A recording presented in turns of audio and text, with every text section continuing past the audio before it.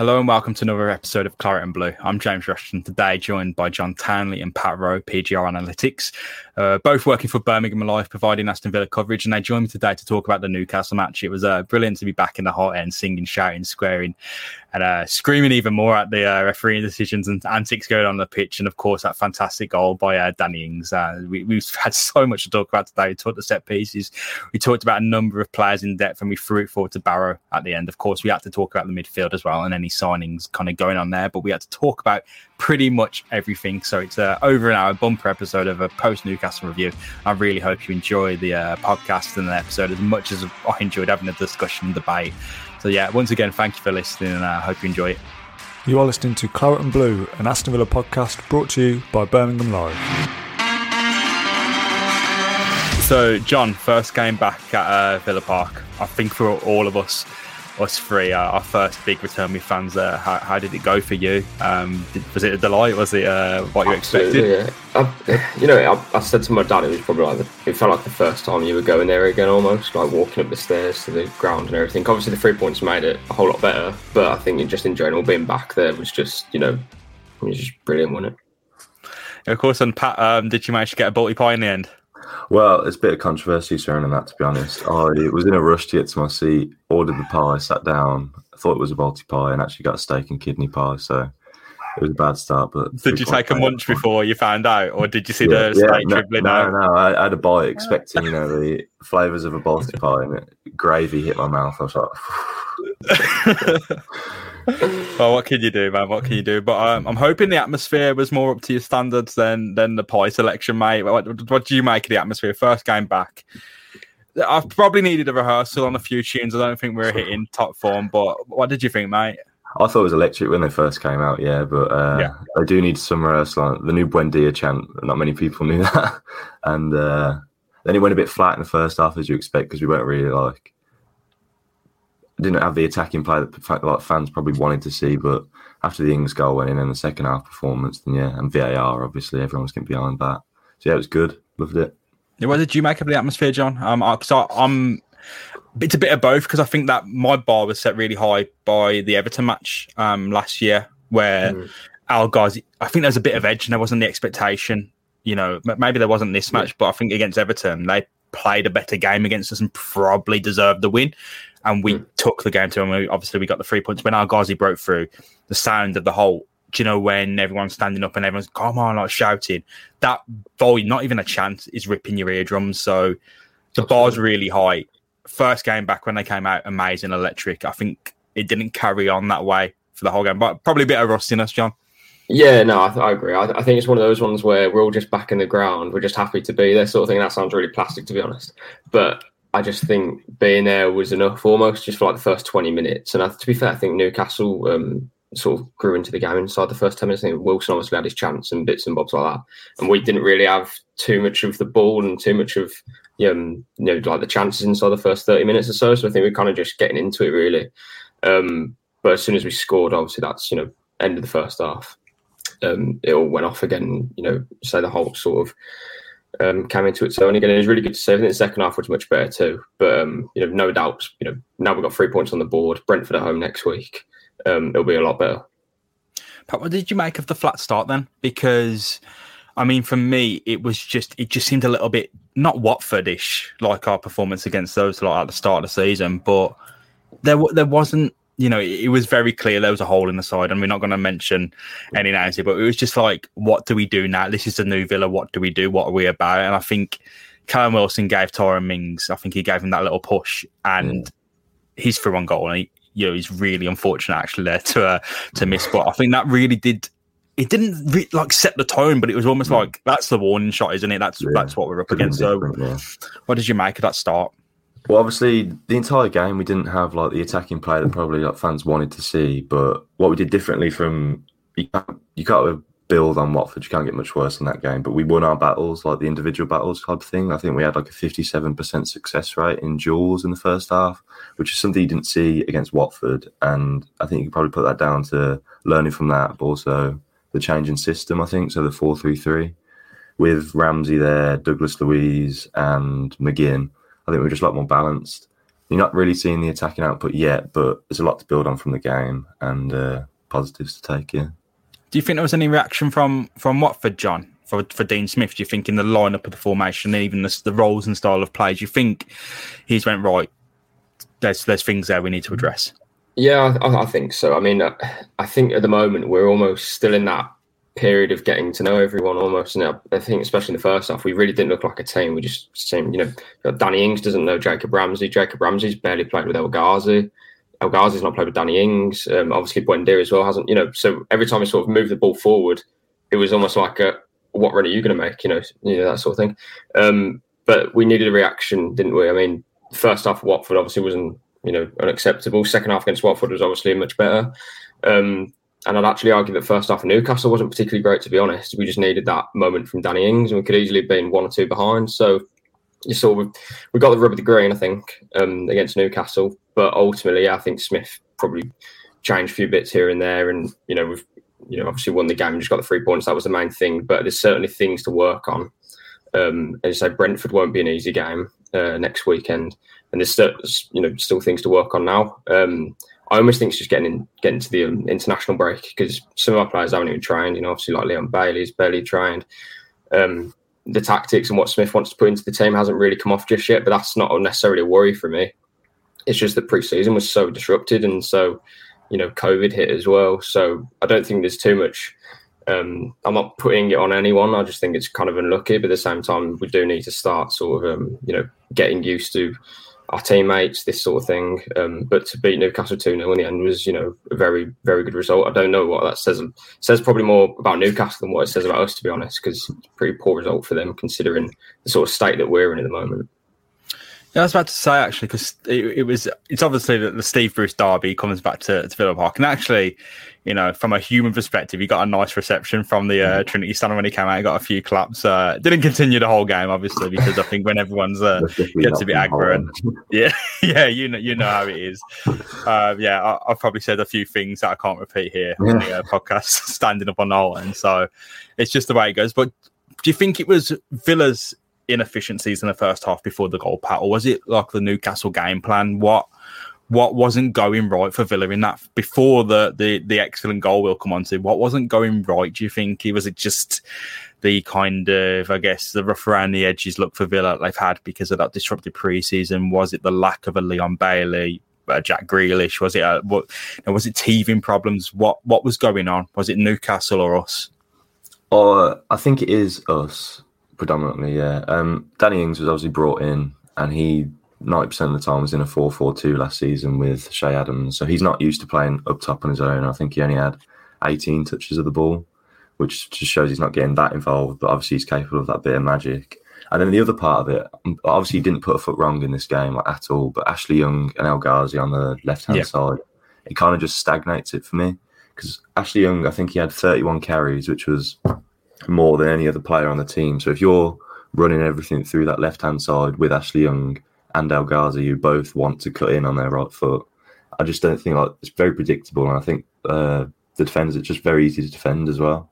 And El Ghazi, I think he led the team in missed controls with 7. So him not producing apart from his goal, obviously, that adds to it. So the left-hand side, I think we had 18 attacks down that side, and that was the majority of our attacks.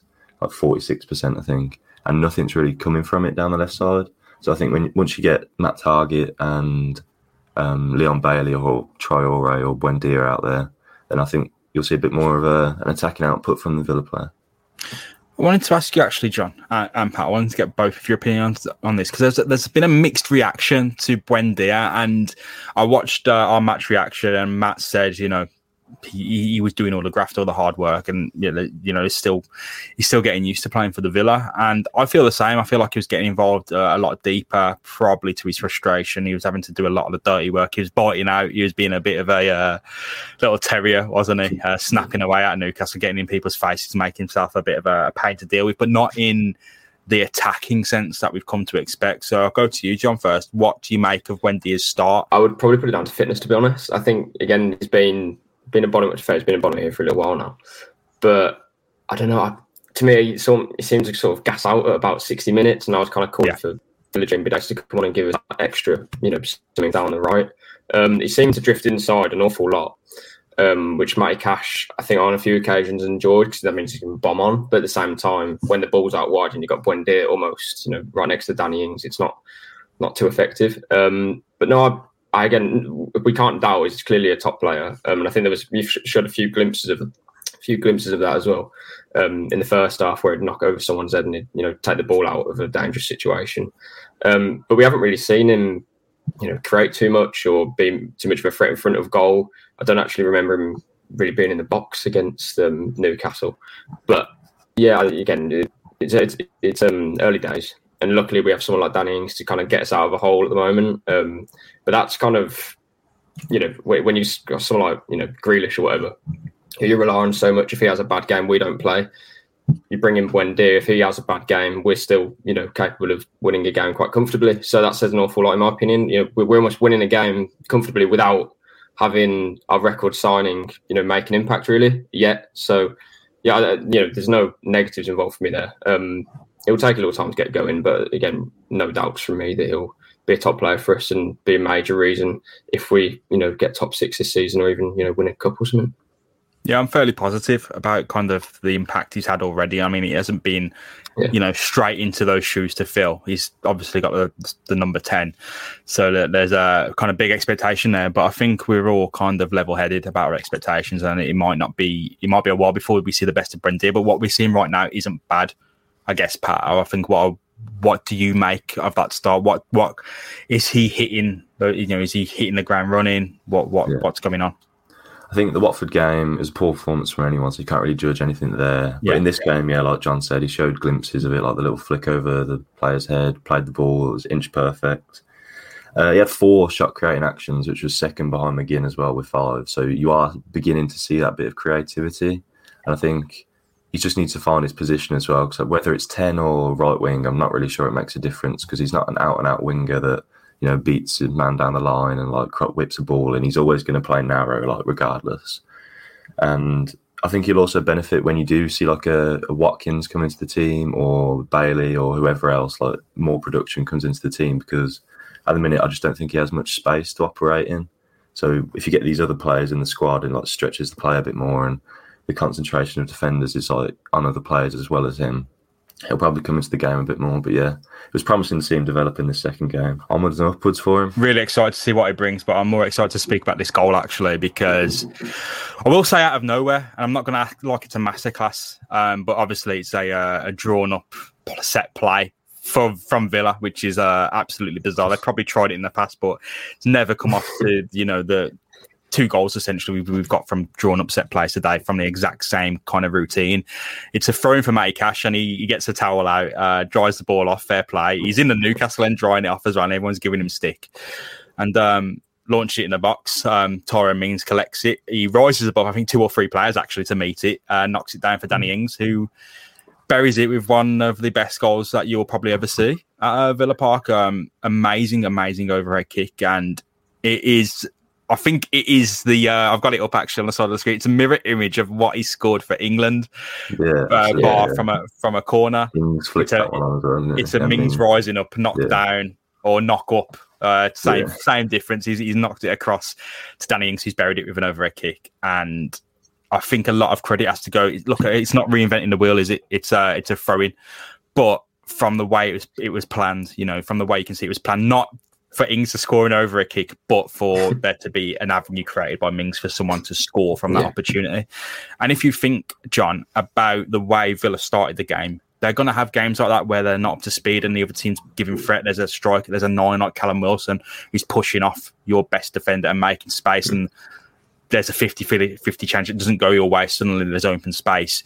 You're going to be under threat, and you're not going to be up to speed in games where you think that you should be winning. So what do? Is you draw up a play or a set piece or an opportunity to make that little bit of luck for yourself and that avenue to score. And Villa did it perfectly, set the tone for the entire game from then on. I want to know what your thought for that whole play was, because it was... Watching it again, I thought it was just him launching it into the box, but watching it again, you can see Mings is moving towards the ball before it's thrown. So he knows what the crack is there, John.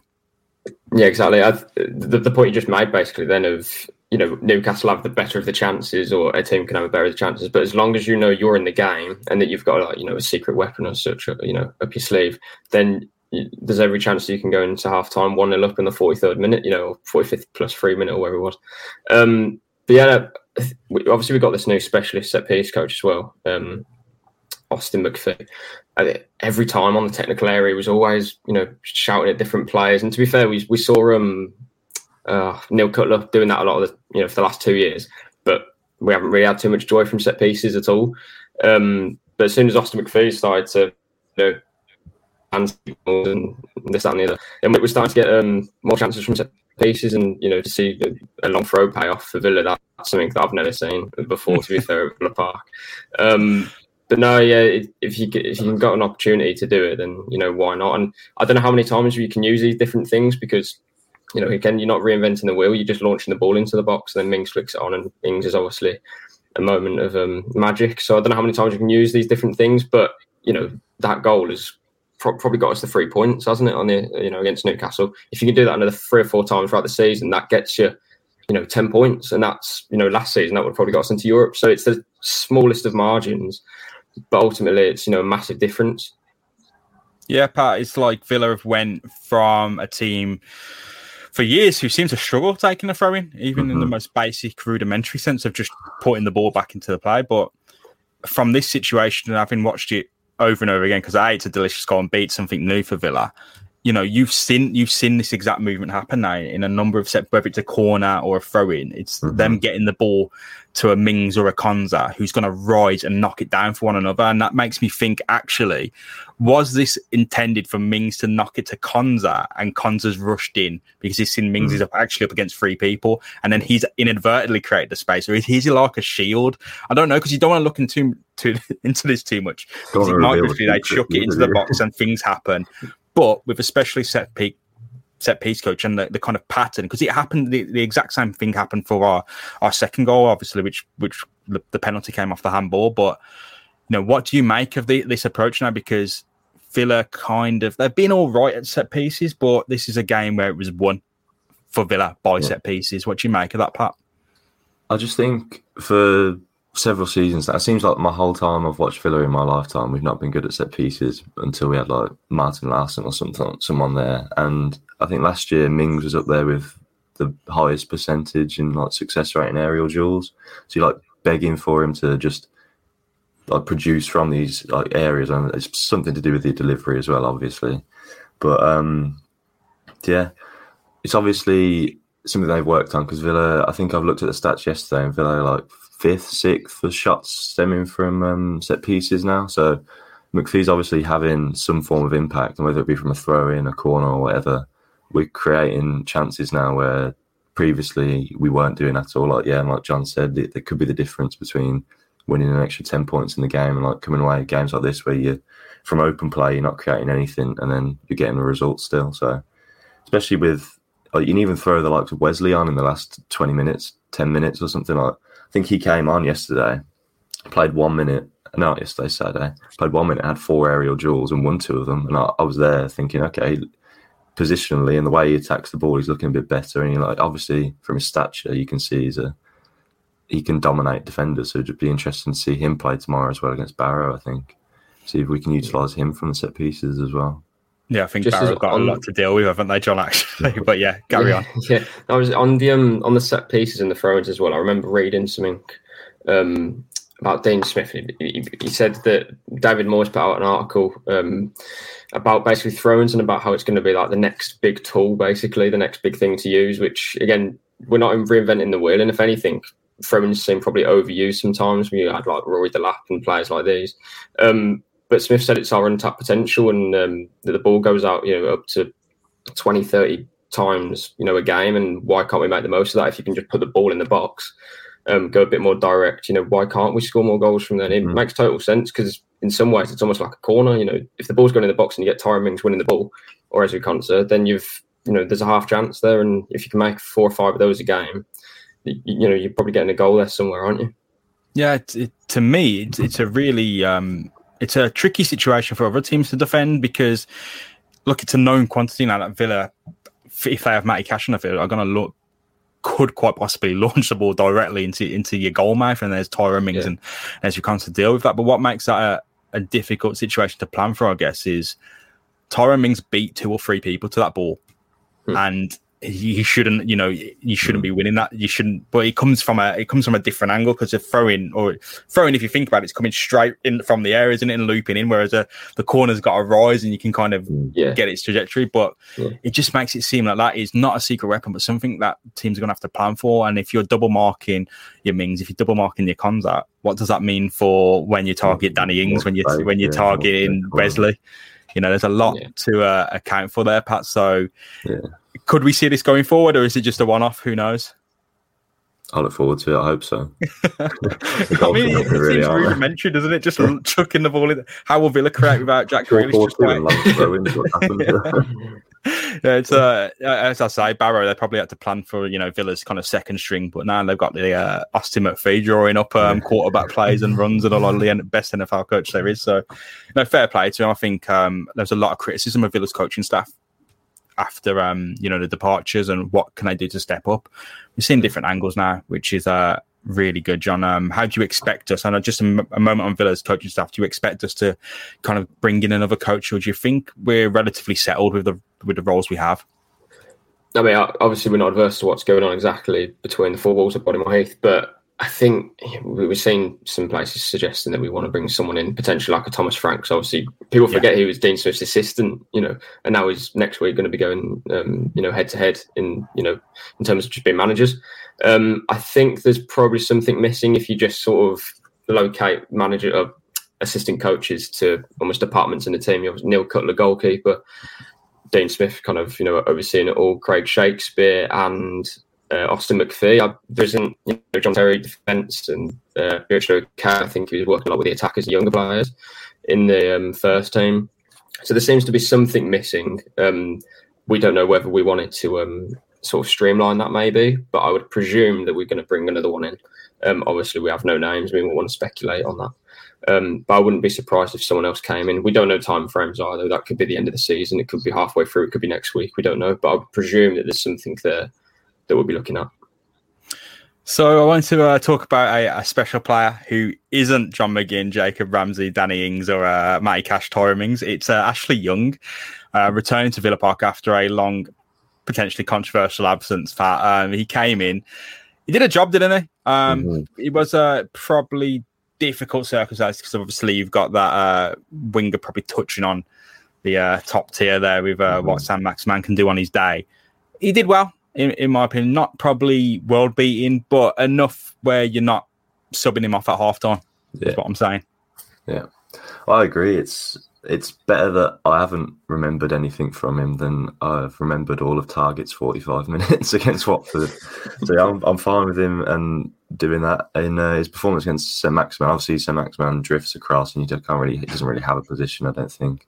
He's just free to do whatever he wants. But apart from obviously seeing him dribble a few times, he didn't really do much. So I was happy with that. But there was a few times in the first half, I think he made a few runs and he was like doing that hunched over run and then like sizing the player up. And I was like, I'll just cut in and cross it into Carew. Something like that.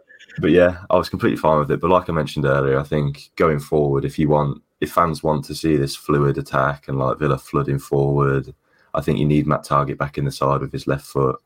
And El Ghazi maybe needs to come out for Bailey or compete, just play a bit better than he did, to be honest. But yeah, nothing, not a bad word to say about Young at left back, to be honest. He's very versatile and I'm happy with his performance, yeah. So he could play on the. Obviously, we've seen him play up top on the left. We could see him on the at right back. Mm-hmm. Probably on right wing as well. He could play. I guess he'll be the upgraded version of an old Leo Bacuna there. I guess playing everywhere except goal. I bet if you asked Bacuna to play in goal, he would have done as well. But I digress. We've moved on to better things now than talking about Bacuna. I don't think we've probably the first mention on this podcast. It's a better era now, lads. But I wanted to mention, because I think you talk about Ashley Young, someone brought in for their level-headed, their experience, their ability to be really calm. When Josh Murphy, or is it Jake? It's one of the Murphys for Newcastle, went over in the box or just outside the box. Looked like he made a meal of it, but you don't know when you're at the game. It's only when you see after.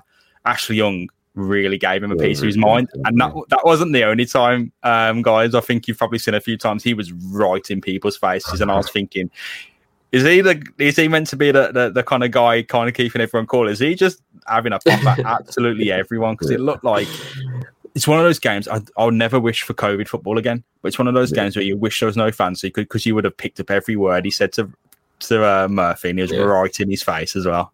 Just wanted to know if you guys picked up of any of Ashley Young's antics on the day. Well, he probably got a lot of it from Italy, to be fair. Probably made him into an absolute nutcase. Yeah, I'm surprised that wasn't a yellow card for Josh or Jacob Murphy when they went down, because he was going proper pace, and obviously Ashley Young's got to be really careful there. And to be fair, he was, because he didn't touch him, but he's gone flying. Jacob or Josh, I wish we knew the name. It's Jacob. I've got it up. Jacob Murphy. I thought it was. So I'm surprised I wasn't a booking, but there we go. Strange decision. It looked like a pen at full pace to me. Like I was at the very back of the hole, and the way I saw it, I went, "Oh God!" I looked away. I thought it was guaranteed, but I haven't even watched the replay since, because I'm involved about the 3 points, but I don't mind. But I don't know if it was a dive or wasn't a dive. But by his reaction, he was right in his face, and I was like, it was incensed, almost unreasonably as well. It's like, okay, if he went over and he's looking for it, you can give him a few words. He was there for minutes, minutes when he's on the floor, and then he went into someone else. Went into someone else's face as well. It's a versatile point on Ashley Young. I think there was one point in the game where Mike Cash had a bit of a problem, and I was thinking, what are we going to do here? But then all of a sudden you've got, Ashley Young can go right back, left wing, right wing, if you need to. Obviously we were 1-0 up or maybe 2-0 up at this point. And there's so many options you can do there. Even with Tuan Zebe as well off the bench, I think he came on, played in midfield for the last couple of minutes, didn't he? He did, You put anyone almost anyway, especially Ashley Young and Tuan Zebe. Even Conte can play right back. There's so many options there for us to choose from, if in need. So that's a massive positive for Young, obviously. But in general, I think he was very steady. He didn't really put a foot wrong. And say if that Jacob Murphy decision, he could have put a foot wrong, but he didn't. He knew exactly what he was doing. And maybe Ashley Young 8 years ago, that's obviously a long time ago, would have done that. But he knows his position well. He's very calm and steady, and that probably rubs off on the team, to be fair, as well. Yeah, I think it's time to talk second goal then. I know it's a penalty. We all know it's a penalty scored by Al-Ghazi, but I want to talk about the moment that earned the goal. And I think the FPL assist for Mings, which is always a bizarre decision to give the assist to someone who wins the penalty. Controversial, to say the least. But corner knocked in. Konza does the same thing that Mings did for the throw-in, knocks it down. Mings is already there. It's like what's going to happen. He knocks it down. Mings heads it across, handball in the box. Bizarre. No, it's a VAR call, and I didn't know. Nobody knew. Mings didn't know. Appealed for it at all, did they? Yeah, I had no idea what was happening. Absolutely bizarre. But then you see, it was a VAR decision that took ages, but it's one. There was two big ones in the game. We'll come on to that one. But that was an amazing one where you just don't know what's happening. They show it you, and even then you're like, is it? Like it's on the screen, you can't even see it. They flash it up for a second to show everyone, it is actually handball, lads, calm down, everyone. You see it and you're like, I need to see it over and over again. I need a TV in front of me. What do you make of kind of the VAR call, Pat, and the process of that in the stadium? Well, obviously that one took quite a while, and it's gone our way, so I'm not going to be fuming about it. But when I looked at it the day after, I went, oh, okay, fair enough, yeah. I don't know why the players weren't appealing for it, because his hand is up there. He's made himself bigger. It's not, obviously, I think Bruce said, like, when you throw your legs up to block something, your arms naturally go up. But he has extended his, the size of him through opening his arms up, and I thought it was going in as well. I thought I thought the keeper was to the near post, and he was nowhere near it. It probably would have gone in. So yeah, my friend had Mings in his fantasy team, so I'd rather get the assist than the goal. So it's fine. We'll come on to fantasy in a minute, but because I was about to say Danny Ings not taking a penalty. It's a big more about that as well. Well, he had a long time to think about the penalty as well, because I think as soon as the referee's been told to go to the monitor, I think it was that, because it was a long time at that monitor as well. It was about a minute or even 2 minutes. And El Ghazi knows it's the penalty kick taker when he's on the pitch, because obviously at Watford, I think he was off at the time. So he's had an awful lot of time to think about that. He's had the VAR decision plus Freddie Woodman in his ear for about 2 minutes, because the referee was telling someone to get back in the box or whatever.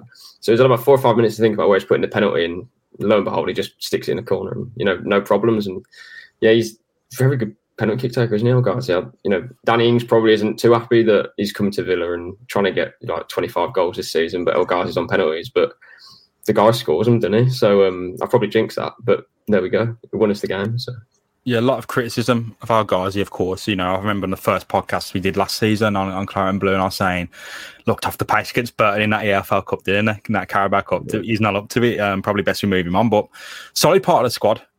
Probably I think you say this about a lot of people, no world beater, but on his day, he's going to contribute, and his day might come every 3 weeks, but when it comes, you don't often let you know about it. So, yeah, great penalty technique. I think I don't know what the stat is, but there's like a sweet spot for the time to take a penalty. I don't know if you've seen it, but if you rush it, you got more chance of missing. And if you leave it too long, it's just about having it's like the perfect time just to take a big deep breath and then step up and kick it. And I think you see on the replay what Samuel doing is taking a massive gulp of air, settling himself, and then banging it in the goal. So can't argue about that penalty technique there, Pat.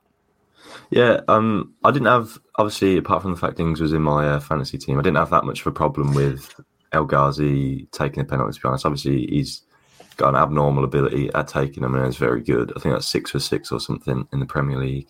But he's very much a confidence player as well.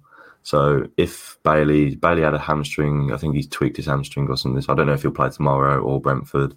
But if El Ghazi's confident, like we saw against, like on his run last year, I think 10 goals or something. Like, he's not your normal winger. He's more of like a poacher type character. Like, he'll get in the box, like his goal against Chelsea. And like, if you've got him confident, then he can contribute.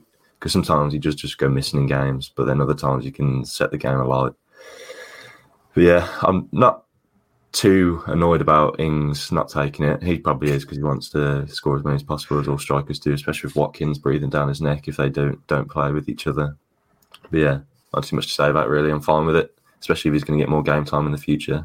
Yeah, cards on the table, John. If Roma or a rumoured team, well, if Galatasaray were to come in with 15 million for El Ghazi, are you taking that deal? Because, I mean, the money's on the table, but I think no. I think he's a good enough part of the squad to kind of keep around. And if you have holes to be filled, I mean, maybe you can look to the bench and look to the academy. But 10 goals last season, his best ever return in the Premier League. He's a Premier League player and he can cut it. It's just it doesn't seem like he can cut it every week in the way we want. But the contribution in output is there. Scored more goals than any of the Villa players since we got promoted, I think it is, in the Premier League. Yeah.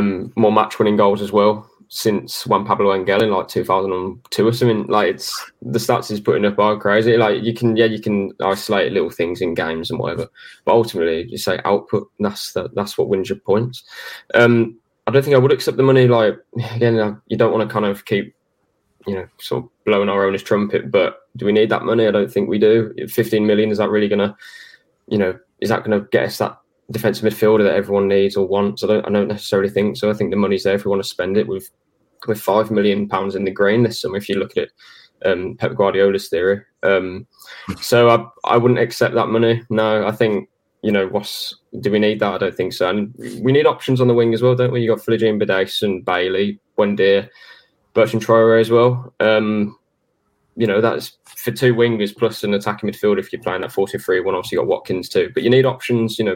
How many times have we said that our bench needs to be stronger, or this needs to happen, or we need more players coming off the bench to change games? So why would we then sell El Ghazi, who's clearly a very competent player coming off the bench, and to score a goal and change the game, make an impact? It doesn't really make sense to me unless you're getting stupid money for him, but that's not going to happen. So I wouldn't take 15 million because that's probably the going rate for a player of El Ghazi's quality. And why would you need to sell him if he's now performing and scoring goals? They wouldn't make sense to me.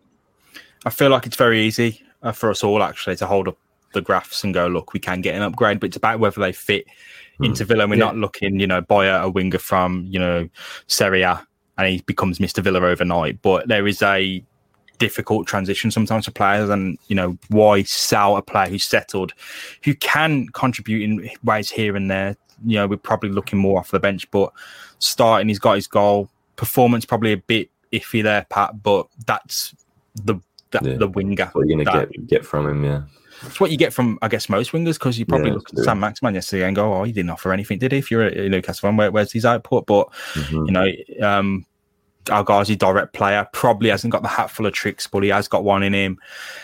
Can run into brick walls a lot of the time, but I think of the moments he's provided. And in terms of special moments, you know, you've got your 5-5, you've got the playoff goal, you've got the penalties, you've got the Wolves one last year just coming out of nowhere, and then it starts a spree of scoring that doesn't really stop. I don't know if in good faith I can take that money, because you just buy someone else. Do they? They might be better on paper in the league they're in right now, but do they come in? Do they be better? And not just in our guys, but then the players that should be pushing at you, Buendia and Bailey, they're not gonna, are they? And it's another player that you'd have to embed in the squad, and it's another player that hasn't played with any of them. So I think keeping a core of a squad is as vital as anything at this point in time. And we've got so many changes happening to the team. So yeah, I wouldn't accept it. As John said, we don't need the money. So no, I wouldn't have it. Another player to speak of then. We've got a few, got Ramsey, McGinn, but I want to talk about Tyrone Mings, because I think lockdown football didn't suit him very well, because he's a player who very clearly thrives off the energy of a stadium. He thrives off the connection with a fan base. In person, you can see his importance. He wins almost everything, you know, bar the Callum Wilson 50-50. But we'll talk about that. he probably thought he should have been flagged for a foul, and he was done there. Yeah. So, you know, you can't make up that space if someone pushes off you. But the rest of the game, unstoppable. And the reason why we won, and the reason why we didn't lose as well at the same time. Fantastic performance, blocking almost everything, rising to meet everything. Could have had a goal, had the 2 assists if you're an FPR fan, but dominant, Pat, dominant. Yeah, if you look at the average positions, Konza sits a bit further, like deeper, and then he's the one that steps up. And I think he had a few times where he was intercepted the ball and drove us forward. That's what you get from him. Like, obviously, you are going to have to overlook the mistake at the beginning with Wilson, and if he had scored it, which he probably should have, the game's completely different, and the outlook of the Mings performance is different. But it might have been a foul on McGinn just before it as well. VAR might have had to look at that, and then some of the VAR talking point. But yeah, with Mings now the official captain as well, I think he's only going to develop throughout the season. I think you saw at the Euros as well what he's capable of in terms of just being a dominant defender that doesn't put a foot wrong. Obviously, fans are going to look at the mistakes he makes, but I think he's ironing them out, to be honest. And I think throughout the season you'll see that. Yeah, so John, I wanted to talk to you about the Mings special down the channel. Without Jack Grealish, it's a harder sell, but Mings to Leon Bailey, Mings to Ings, again, that connection's already there. Could be a special thing, and if he can, look, there is going to be mistakes. I think he led the league in them. Last season, mistakes leading to a goal. I think the game he plays, he carries a lot of responsibility, and that comes with a lot of risk. But you would ask Tyrone Mings to carry that risk if it came with those consequences, right? Yeah, exactly. I think there's a couple of occasions as well when I was kind of finding myself clapping for him when he would just knock the ball out of play, when you got like someone like Callum Wilson bombing down the wing, and you're thinking, don't do a step over, just knocks out of play, and we can reset and defend the throw-in. But no, you're totally right. He'll play that ball opposite or down the channel. And he does it really well. This is the Tyrone Mings that we knew in the Championship, and obviously it's a massive step up to the Premier League. But we know the guy's got so much technical ability and quality on the ball. He's played as a left back for probably more games than what he has as a centre back. I think he did an interview with Michelle Owen with Villa TV the other week, and he was basically saying how he's played like 50 more games than Mings. Mings hasn't even played 100 games as a centre-back in his career yet, and that's crazy considering he's 28, England international, Villa captain. So he's not necessarily learning on the job anymore, but I personally anyway, I think there's signs there that he's definitely maturing as a centre-back. Because as I say, the guy was a left-back for 7 years of his career. So that's where he's got his technical ability from. He can clearly move with the ball and takes up the pitch. But it's just taking out those mistakes. If you took out those mistakes last season, then there'd be no sort of opposition necessarily for him to be in the England team last year, not from Villa fans, but from other fans, because obviously there's quite a few good options at centre-back that Gareth Southgate's got to choose from. But no, I think the captain's armband as well makes him a massive, gives him that boost, really. We've obviously seen Grealish when he was there with Villa, a huge boost for him. And then for Mings as well, just that mentality of knowing that he's got the responsibility and how he sort of carries himself on the pitch and demands so much from other people as well. I don't think we could ask for a better captain really, and to be putting performances like he will be doing, I'm sure, during the season. He'll be staying in the England squad, and we'll have an England centre back hopefully going for a starting position if he stays consistent. Yeah, there's so many to speak about. I'm thinking about which name to bring up next, and I think a point you brought up there about, I guess, experience in football coming via appearances rather than age. And you look at Mings and Conte, they got very similar level of appearances racked up at centre back. So I know one is older than the other, but you're looking there as two players developing at the same time because of the amount of football they've played in their actual position. A lot of football that's been played by Douglas Luiz came in as I wouldn't say shock. It was probably on the cards, but definitely surprised to have been dropped straight back in central defensive midfield, filling in sometimes situationally as a centre back, dropping in between Conte and Mings to collect the ball. So really interesting to see him come back in, and a bit of rustiness. But from what Villa fans were crying out for was that big defensive midfielder to win the ball, to progress the play. I don't see that as how Villa would want to set up now, Pat, because I feel like having like a Nakamba start or an improvement on Nakamba, it would separate your defence and your attack. Whereas Douglas Luiz is, look, he's not the best ball winner, he's not the best ball progressor, but he's somewhere in between where he can have an impact at both levels and provide a little bit of style as well as a little bit of frustration. So I feel like someone like Douglas Luiz can be more effective, but I don't know, would we be buying that defensive midfielder, a ball winner, just to sit on the bench where Nakamba is? Yeah, he came to this game and broke up the play. He did exactly what you expected of him. Broke up the play. I think he had 3 interceptions, 3 clearances and a tackle. And then obviously he does drop in deeper and collects and progresses the ball forward, which I think against Watford especially we severely lacked. Like when you're asking Nakamba to do it, he struggles so much. He just can't do it, to be honest.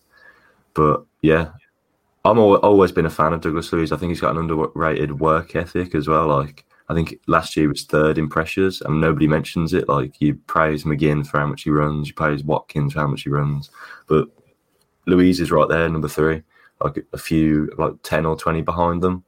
And I think he played less minutes than both of them as well. Like there was a few games he got dropped for Nakamba, or it was out for a red card, which is obviously the other issue with having him there is, as good as he is on his day, when it's not his day, he can make a silly mistake. Like the penalties he gave against United, I think the Pogba one, or I can't remember actually, the Fernandes one or something, was a bit dubious, and at home against them, he cost us the game. And then obviously he's got a red card in him, like the Wolves game, where it didn't cost us ultimately. So I think people forget it, but it could cost us. So I think that's what the issue people have with him. And in games where you do need an out-and-out defensive midfielder who maybe doesn't do the job as well as like a Nakamba. But yeah, I've always been a fan of him, and it was a welcome sight seeing him back in the team. I think our tempo and the way we played benefited from it. Yeah, I think against Watford, we probably needed it to be Luiz and McGinn rather than McGinn and Nakamba, because I think big fan of Marvelous Nakamba and what he brings, but what he brings is a specific job. It's a one-sided job, yeah. Yeah, it's a hard job. It's a demanding job and one that Villa need to be done. But he's much better focusing on that job than doing that, as well as what Luiz and McGinn are doing. And I think the future could be quite bright for Douglas Luiz, because I think when you look at what Villa probably need in the transfer market, it's more of the profile of a Luiz, what they have, what they missed against Watford. So I don't know, John, I'm still kind of split, because last week we were sitting here with Dan saying, oh, we need a defensive midfielder. Where are you kind of at with that now? I think, well, firstly, I think what Smith said for his selection of choosing Luiz, when he said we're obviously going to see a lot of the ball. So Luiz is almost a shoo-in. So is that a hint maybe that we're looking for someone that does a different job altogether? So you could say it's harsh on Nakamba, but you say his profile is so specific, it probably doesn't help him sometimes. But when you're someone like Douglas Luiz, you can take the ball, move it on, and carry it a little bit. So Pat says pressures as well. He's very good work ethic. He does fit a really good job, and it clearly showed that we missed him against Watford. I'm not too sure if we're going to be getting another defensive midfielder. I would have thought that if we're going to do that, it would have been earlier in the window, because that seemed to be quite a big move if we're going to make it. Because if you want to improve on the likes of Sanson and Nakamba, Douglas Luiz, McGinn. We have so many options from midfield. So if you're going to do that, you're going to have to probably spend upwards of 30, maybe even breaking transfer record again, because you got midfielders like I don't know, Anguissa, maybe or Basuma, maybe slightly out of our radar, but those are the types that are really going to elevate you. You can bring in a midfielder like Cheikhou Doucouré, it would certainly improve you, but would it be that difference maker that you would need over the course of a season to get you those extra points to get you into Europe? I'm not too sure. But yeah, I wouldn't thought that we would bring in another defensive midfielder now. And to be fair, Douglas Luiz has only helped the cause coming in against Newcastle and, obviously performing really well. Where are you at with that, Pat? Because I know you've done a few articles on the situation of defensive midfield. I guess might spend a little time on Tuanzebe a bit later, because I know it matches up with exactly where your thought process and my thought process really came straight at defensive midfield. But you've spoken a lot about defensive midfield and the kind of targets you could add in the midfield. But when you line it up, you've got your Ramsey, Chukwuemeka, you've got your Sanson, Douglas Luiz, Nakamba, McGinn, an additional, Abraham's still at the club. You've got options there that aren't the best. They aren't progressing the club, but some of them are growing with the club. In the case of Luiz, McGinn, Ramsey, Chukwuemeka, hopefully. Sanson we haven't seen the best of. Do you spend all of that money on your Anguissa, your Basuma, your Doucouré, just to be part of that rotation? I don't know. Where are you at with that? It's so difficult to just figure out what to do, to be honest, because you've seen this weekend 4-3-3, and you've seen Ramsey and McGinn be standout performers in that. And I think fans will probably agree, McGinn you start getting on McGinn's back when he's in that midfield too in a 4-2-3-1, in that double pivot thing. But it's so if you bring in another holding midfielder, you're going to be wanting him to play with McGinn, and then McGinn's performance is probably going to dip following dropping back deeper. So I thought it was a welcome sight against Newcastle to see him ping a shot from 25 yards over the bar into the stands, because I like seeing him in those forward positions and creating, led the team in shot creating actions with 5, and he can contribute going forward. And I do think he is wasted if you drop him in deeper in a number 6. What I think you could do if we were to invest in another centre mid or a CDM is move Luiz up a bit further forward into the Ramsey role that he played this weekend, because he's shown before he can produce going forward. I mean, when he was in the box against Watford 2 seasons ago, scored his goal against Bournemouth, Norwich. And I think for Brazil in the Olympics, he played with a CDM type player, I think, or someone defensive minded. And obviously fans have their issues with him as the holding midfielder. So if that was the case, then obviously Ramsey drops out. So there's just so many there's give and take with whatever move you make. But I feel like we do need something else in midfield, a defensive midfielder against the bigger teams, because against the Man City, maybe Nakamba's going to struggle. If we do we're going to see limited time on the ball, and if Nakamba's on it, then, and he's shown against Tottenham last season, if he gets caught on the ball, it could cost us, like Bergwijn's goal. But yeah, I just don't want to see McGinn drop back into the holding midfielder role, to be honest. I'd want him in this 4-3-3, getting forward where he's best. No better time to speak about John McGinn then. Essentially, I think sometimes he was looking, I think in the early Premier League days for Villa, 1920, before obviously the pandemic struck and Villa were quite aggressive in their approach to matches. It looked like John McGinn essentially a second striker, if not ahead of Wesley, on the heat maps and where he's picking up. The goal against Tottenham, he's a bloke breaking like a Watkins. He's doing the exact Watkins thing of breaking through the ball coming over. So I feel like John McGinn finding that advanced position, and look, he has the room to breathe and be the guy. Now, no, there's no one. He does have to pass the ball. It's not a one-man team, but he's not thinking, right, I've got to give this ball to Jack Grealish to get stuff done. I can make a difference myself. I have this space to breathe. I've got the freedom, and we're seeing the best. We're seeing the kind of the John McGinn. I think it might have been Neil Lennon or Gordon Strachan that said it when Jack Grealish was moving out the door to Tottenham and McGinn was coming to Villa. McGinn was better than Grealish anyway. And we're not here to make that debate, but we're seeing that Villa aren't completely left out, because when Jack Grealish was moving to Tottenham, it's probably that McGinn was coming in to replace him anyway, and he's just had that room to grow, develop as a player. And questions over him last season, questions over him against Watford, even though he managed to kind of redeem that performance. We're seeing again the best of John McGinn now, John. John, and your namesake. I'm really enjoying what we're seeing from John McGinn with the freedom going forward. He's getting back. There's bags of energy. Will not stop running. Pressure. He'll do everything to exception if you give him the freedom, the space, and time to do it. We're seeing Championship John McGinn. We're seeing early Premier League John. We're seeing John. Yeah. Yeah.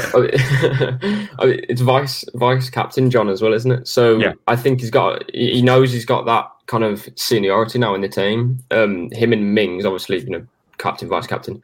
I think they know they've got a responsibility, and John McGinn, like, he knows he's playing for Aston Villa, leading the club almost as like a senior player now, and he's thinking, well, I'm the kind of main guy in midfield. I'm literally need to drive this team forward. I think when he went on holiday during the summer, I think he took a personal trainer with him, and he's kind of admitted himself that maybe in the last year or so, perhaps after his injury, his ankle injury, that he probably didn't come back as fit as he would have liked. And obviously that was Project Restart, and he probably didn't have as much minutes on the training pitch, and perhaps over pre-season towards last season too, maybe didn't, necessarily treat his body as best he should have, or condition himself as well as he could have. But he looks more, slender now. He looks more, again, like the Championship John McGinn that we had. And we know there's such a good player in there that can do so many different things that other players can't. If you can bring that McGinn back into this team, be that literal driving force in terms of being a leader, and when he's on the board, that you just bring us forward. There's so much that he can offer us. We all know it. It's just, I think last season, I think maybe the fans probably helped it as well, to be honest, because he's a player that is so intense and so, full throttle. Obeying Holt End or even an away crowd will probably, stimulate him to break lines and get forward, take shots on.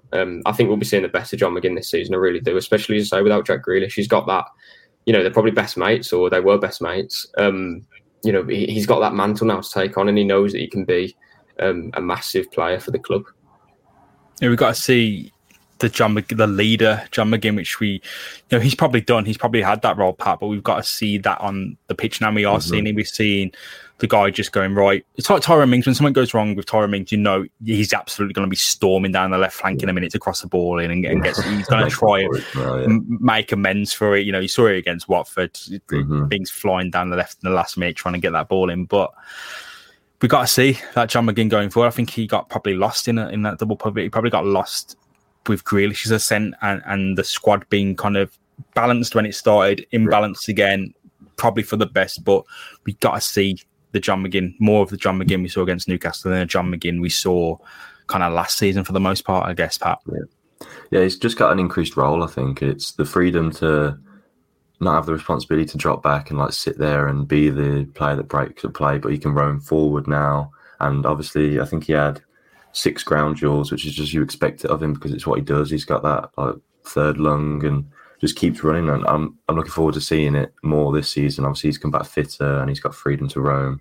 But he's also, I think on his debut, he got 2 assists maybe. I think it was across to James Chester against Wigan, and then he put a corner in, and then they scored an own goal, I think.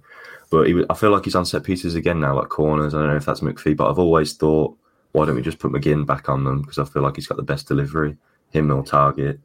But yeah, I feel like just an increased role, being vice captain, more responsibility, more freedom. And yeah, it just suits him. I feel like this season is going to suit him, to do whatever he wants to do. So I think we've got 2 little things to kind of talk about. One of them was a really impressive performance, and one of them was a really big incident. Before we kind of throw it forward to Barrow, I know we're approaching the hour mark. Just a quick word on Jacob Ramsey. Nothing you can really get. It was the dirty work he was doing a lot, and he had a lot of the kind of some attacking freedom as well. You saw him break with the ball. You saw him growing confidence. Or you saw him get kind of mugged off in the first 15 minutes. Not necessarily coming of age performance, but something saying I'm here and I can do a job for Aston Villa, which is, brought in against Watford. Some Villa fans are putting the crying, laughing emoji. He's come a long way, and I think not necessarily the next big thing, but someone who's going to do a job for Villa, I think, is Jacob Ramsey. John, I feel really kind of excited about him and his brother Aaron about what they can bring to Villa, because look, again, they might not change the face of this football club. They might not have their faces printed on the stadium, but terms of academy, you've got someone performing at Premier League level now. And I guess Newcastle performance is bad. You can only play the team against you, and Villa weren't too hot themselves. to come out and put a performance like that, which is, he's 7, 8 out of 10. Fair enough. I can't argue with that. Do we see more of that going forward, John? Yeah, I think the first 10 minutes or 15 minutes, he was just getting used to being in the kind of, it was a cauldron though, wasn't it? I was thinking arena, when the team was announced, that's, like a 19-year-old playing in, 42,000 packed out Villa Park, expectant crowd, Newcastle at home. It's daunting in the sense of, it's not Man City away, daunting, but it's daunting because there's so much expectation that you're the number 10. As soon as you get the ball, you got to turn and make things happen. That's very difficult for a young lad to do. And has he played in front of a Villa Park crowd too often, Jacob Ramsey? I wouldn't have thought so. It's probably his first time playing in front of like a proper, packed out. Yeah, I'm thinking of when I saw him last, it might have been West Brom, the really horrible match where Harahan got really horribly booed off. So shouldn't be. Yeah. It's not a joke, but it was really off. And he was brought into that match. I think he played on the wing, so we saw the development now.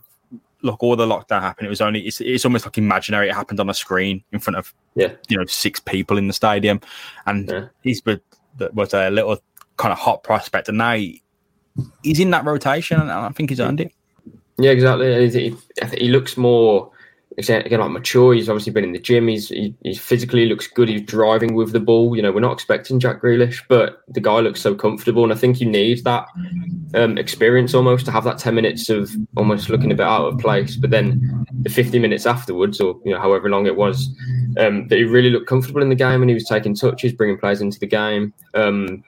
Kind of using that atmosphere almost. I think that's going to serve him really well. And there's one thing doing it in empty games at Leeds, which is obviously good for your confidence, but to do it at Villa Park when there's an expectant crowd, it could have gone one of two ways. And I personally think he managed to change that, especially in the second half. He just looks so comfortable, and Smith is clearly a massive fan of him, and we can only trust Smith with this one. And I think that's something that Chukwuemeka is going to probably start to do this season. Similar pathway really into the first team for him as well. Yeah, I think people with these prospects, I feel like there's a big Chukwuemeka following who want to see the best when we all do, don't get me wrong, but I feel like that doesn't need to come at the expense of your Jacob Ramsey, your Philogene Days, Aaron Ramsey, Louis Barry, Brad Young. These players are coming through and they're finding their little fits. And I don't know what role we see for Jacob Ramsey going forward, or JJ as Dean Smith calls him, but are we seeing the rise of him now, Pat? The rise of JJ at Villa Park. What can we expect going forward, do you think? Well, I feel like he's stated a claim in this game, and he stated it again when he came out at half-time against Watford. I feel like he changed that game for us, albeit a bit, there was too much wrong with that performance that he could change the game properly. But apart from the first 15 minutes in this one, what I liked about it is I feel like when he gets the ball, he'll pick it up in midfield, obviously, but he's on the half-turn as soon as he does, and then driving forward, like driving the team forward. I think that's what we desperately need, and that's probably why we're rumoured to be after the likes of Anguissa, and that it's just progressing the team forward from midfield and like starting attacks. And I feel like he might be the one to do that, to be honest. But he's not a luxury player either. Like 7 ground duels and 8 ground duels, and he won 7 of them in this game. So apart from the first 15 minutes, where it's probably a bit of a wake-up call for him, he held his own. And he's grown in stature, looks a bit stronger, looks confident on the ball, looks assured. And I think that with a 19, 20-year-old, however old he is, that's all you can expect, is someone that looks confident at the level and looks like he belongs in a Premier League side. So, I'm hopeful. Obviously, there's a lot of competition. There's a lot of people breathing down his neck, even like his own brother knocking on the door because of a few arguments, that one. But, it's very promising, and I feel like, guaranteed to start on Saturday for me. Brilliant. I think that it's a really good song, because I know it praising Jacob Ramsey on social media always comes with a caveat. Yeah, it was against Newcastle, but it was against Watford. He came in. Probably wasn't the catalyst for the performance change, but he was someone who drove the game at him against Newcastle, had the wake-up call, came into the squad. And I don't think it's Ramsey or Chukwuemeka, it's both, because Villa rotate, Villa make decisions, Villa move, and one of them has had the chance and has taken it. And the other, when they have their chance, I'm sure they will take it. I'm sure they will be the next big thing. You got as well, James, like last season, I think Jacob Ramsey comes on against Chelsea away, almost won the game, hit the post. Chukwuemeka comes on against Tottenham, hits the post. If both of those goals goes in, we're thinking, these are the two next, England midfielders. So the little things like these, we can't kind of pass judgment on players for a sloppy 10 minutes or something. When why don't we say that about when they have their good moments as well? So we can only get behind the lads, and as the amount of players that are coming through the academy at the moment, there's so much to be excited about. Yeah, so I'm pretty split because I think we have to chuck one of the talking points out. So we either talk about the Emi Martinez kind of lunge, or we talk about Tuanzebe at defensive midfield. So I'll leave it up to you. Do you guys want to vote and I'll make the final decision? I'll vote on Tuanzebe. Yeah, I'll go Tuanzebe. I don't want to talk about I won't put so yeah, I'll talk about the Emi Martinez foul then. It's reckless, but there we go. We'll go to Tuanzebe at defensive midfield. But yeah, it's bizarre how it's offside. It doesn't matter. Like, you can kick his head off and it's like offside. Never happened. fair play. Yeah, it's like a time machine. Fair play to us.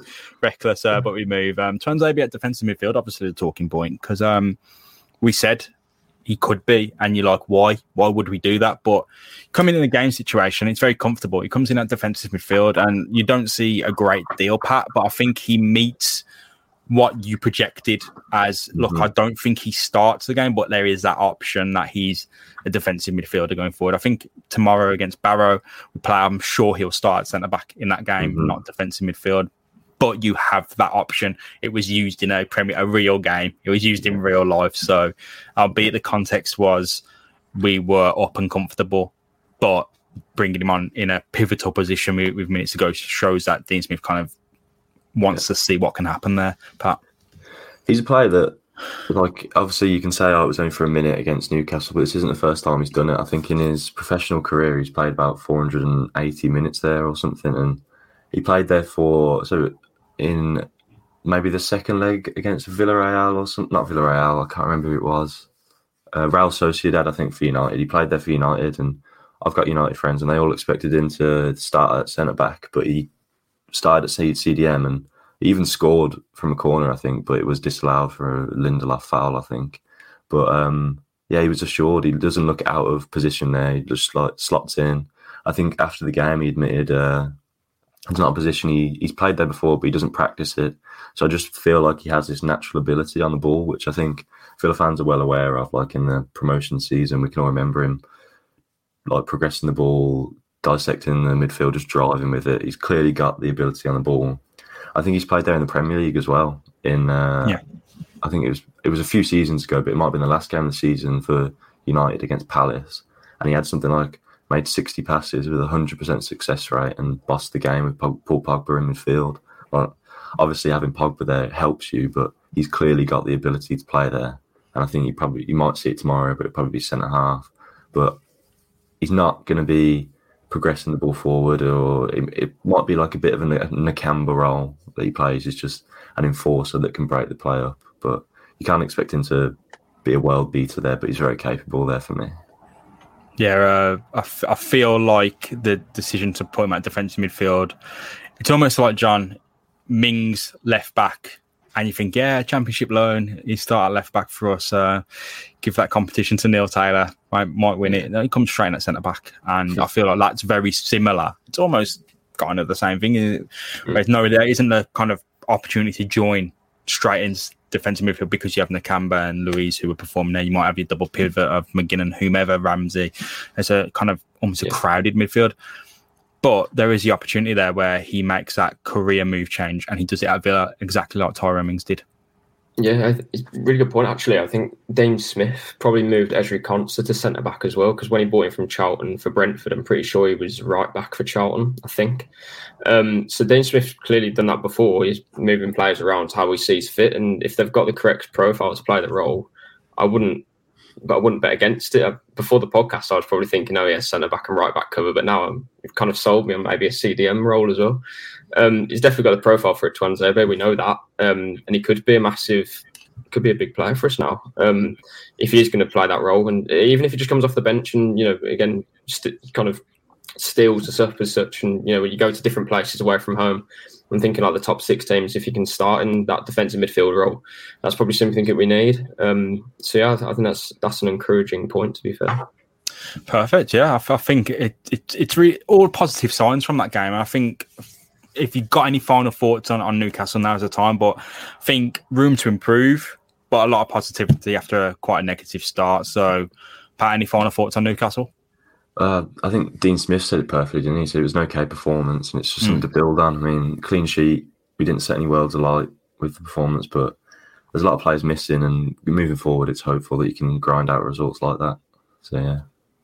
John, how are you feeling then? Agreed with that. Better result than performance, but it's something you can build off, isn't it? So if we're building on a performance where we've won 2-0, I don't think we're in a bad place, are we? No. I feel positive. I feel really positive. Again, I felt fairly optimistic after Watford, knowing we could bounce back in a full Villa Park. And the performance sloppy, but you can only play the game that's occurring in front of you, and you take charge of a set piece, which is, you arrest the game there and then with a throw in, which is. It's so un-Villa, but maybe that is Villa now. We've come to expect. Just a quick final word, guys, because I know that we've been here over an hour now. Barrow tomorrow. Barrow, very far away from Birmingham. It's actually the name of the place in 30 Days of Night, the vampire film as well. So, hoping it doesn't end the same way as that does. And I hope all our team is leaving with all their blood in their body. I'm sure they absolutely will. But there's no chance. Oh, I've got to touch wood now. Something bad's going to happen tomorrow. But yeah, Barrow. Could be a tough game. It's a sold out capacity crowd for Barrow. Recently promoted in the last few seasons from National League to the Football League, looking to make a statement. I think they played really good football as well in the National League. I think some teams there make a name for himself. I think their manager moved on to Bolton. I don't know where he is now. I don't really follow Bolton, but I did follow Barrow for a bit. I haven't followed him in the last season though, so I hope that Villa rotate their team. I hope there's probably no starters actually from the last match that play against Barrow. I don't know. I think Ings might be up front, but I'm pretty sure the minutes will be given to Wesley. But I just wanted to know who you expect to start, John, in that game against Barrow. Who do you expect there to be Chuck Wemaker and that? Yeah, I would have thought it's going to be 11 changes. Maybe, to be fair, you might keep a couple. Maybe El Ghazi will start again, or maybe Jacob Ramsey just to get a second game in a row. Because I wouldn't want to change the whole team because I think you need a bit of that. Considering how bad our pre-season was in terms of being so, disrupted, I don't think it would be a bad thing for Smith to pick a couple of players for successive games. Even someone like Matty Cash, might do him good. But I watched Barrow twice last season, believe it or not, and good team. I think they finished quite low in League Two, just about to survive relegation, but that's quite good for them. But they play their own game. Again, it's a League Two outfit. You got to respect them, and we obviously go into a different sort of grounds to what we'll be used to. So we can't really hedge our bets with just saying, comfortable win or whatever. But I'd like to think that we can get the job done with whatever team we put out. But I'd like to see Chukwuemeka. I think that's the one that I'm looking forward to seeing the most. Fair play, Pat. What do you expect? Because we know, it's really hard to predict these games. They're difficult games, especially when you're it's a cup game. Anything can happen. We expect Villa will win. Might not be as comfortable as we hope. It could be a blowout. I wanted to know what you kind of expect from the team then, like John. I don't think you can treat it like a pre-season friendly, minutes in the tank type game type thing. But I do want Matt Targett to play. I need him to have 90 minutes. I'd like to see Wesley as well. As I said, I think 4 aerial duels in 1 minute, and he won 50% of them against Newcastle. I thought he looked like he was a bit more dominant than he would previously seen him be. But yeah, I'd like him to start. Bailey, I don't think he'll be risked with this hamstring thing he's got for the G. And obviously get the youngsters in like Bidace and Chukwuemeka. But yeah, I feel like 11 changes sets you up for a bit of embarrassment. So I wouldn't want to see 11 changes.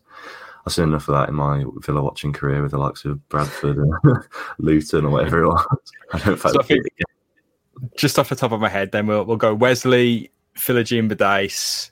We'll have the same formation as Newcastle. We have Wesley, Philogene, Bidace, El Ghazi. Don't even know what side. They'll have to be uncomfortable and play on the wrong side if I'm wrong. Hurahan, Ramsey, Nakamba, maybe. Yeah. Target, Cash, Twansby, Horse, and Jed Steer. I think that's what it's going to be then. Oh, well, we'll see the lineup tomorrow in a few hours, 26 hours or so. Yeah, from when this podcast goes out. So I look forward to that. And up the Villa, guys. Thank you very much for coming on, reviewing the programme at length, reviewing Newcastle at length, and throwing it forward to Barrow. So there you can see where to follow you. But for the benefit of our podcast listeners, Pat, where can people find you and follow you? PGR Analytics on Twitter. Yeah, well, just a quick question before we finish. Who's your propaganda now that Grealish has gone? Oh, it's really difficult. I feel like I went for a John McGinn type approach this weekend. Jacob Ramsey was in there as well. I'm just waiting for Emi Buendia to stand up a bit, and then I feel like I'll be moving to a Buendia propaganda page. Perfect. And John, where can people find yourself? At John Townley 11 on Twitter, and yeah, that's where I'm basically posting all my articles. Wicked. Well, thank you very much for both for coming on up the Villa, and we'll look forward to Barrow and hopefully another 3 points against Brentford and progression in a couple of course tomorrow. So yeah, a lot to look forward to. Thank you very much for coming on again. Thank you everyone for listening, and up the Villa. Cheers. Up the Villa. See ya. Thank you for listening to Claret and Blue, an Aston Villa podcast. If you enjoyed today's episode, then please do let us know. We love hearing your feedback. We'll be back soon with another episode, but until then, up the Villa.